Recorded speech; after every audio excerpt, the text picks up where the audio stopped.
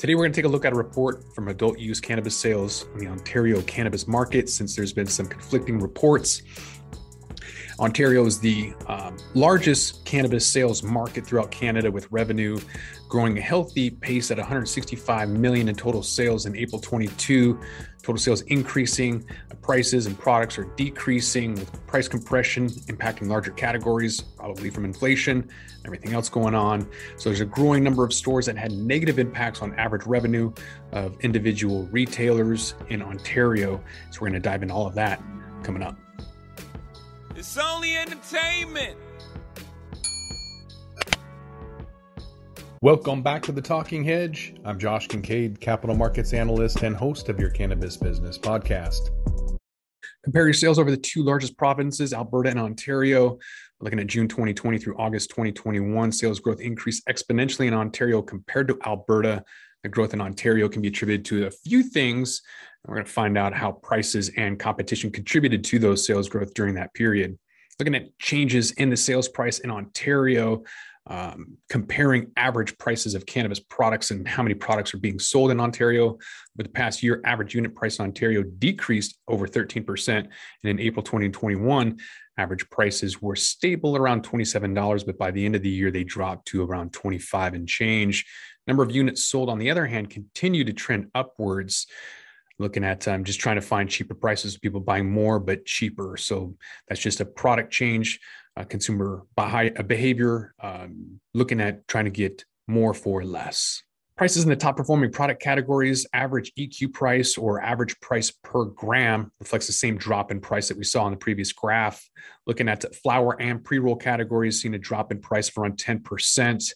And most categories as well, vape pens declined 17%.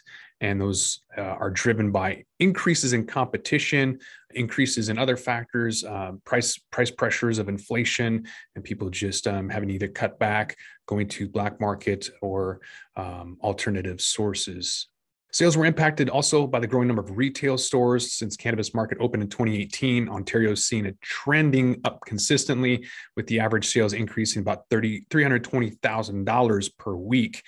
Sales were muted in the summer and fall, and then a large influx of stores opening occurred. And then at 2020, there's 338 stores that were authorized, and those figures quadrupled over a year with over 1,600 stores.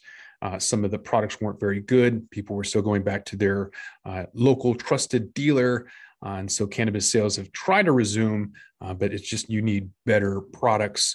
It's all about price and convenience, quality, of course, consistency, all of those things playing a factor.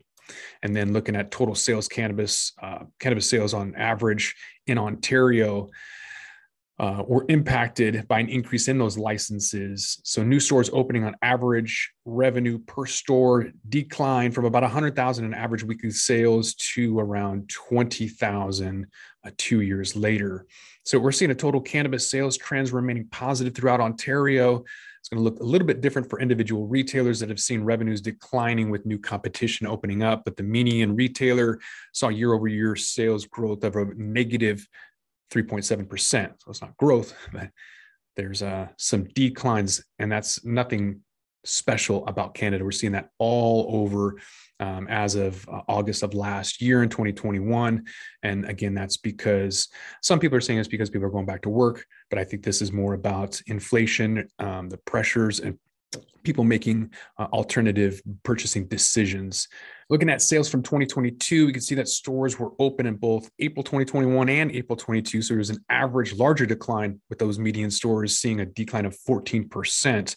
So total sales, positive growth for Ontario, but some retailers are a completely different picture in their revenue figures, highlighting that and highlighting the importance of looking at a deeper understanding of where the trends are and locations, and most importantly, why.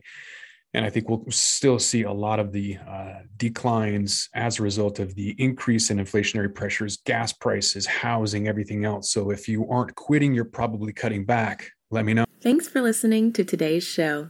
To check out more great cannabis podcasts, go to podconnects.com. Here's a preview of one of our other shows. Hi, y'all. I'm Jo, host of Casually Baked, the podcast. If you're curious to explore the highly responsible side of cannabis, farming, and legalization, I'm here to help lighten the stigma and build your canna confidence. Download episodes now of Casually Baked the podcast wherever you listen to podcasts. And journey with me through the evolving cannabis culture and discover how and why people like you are adding cannabis to their wellness toolkit. It's time to get casually baked.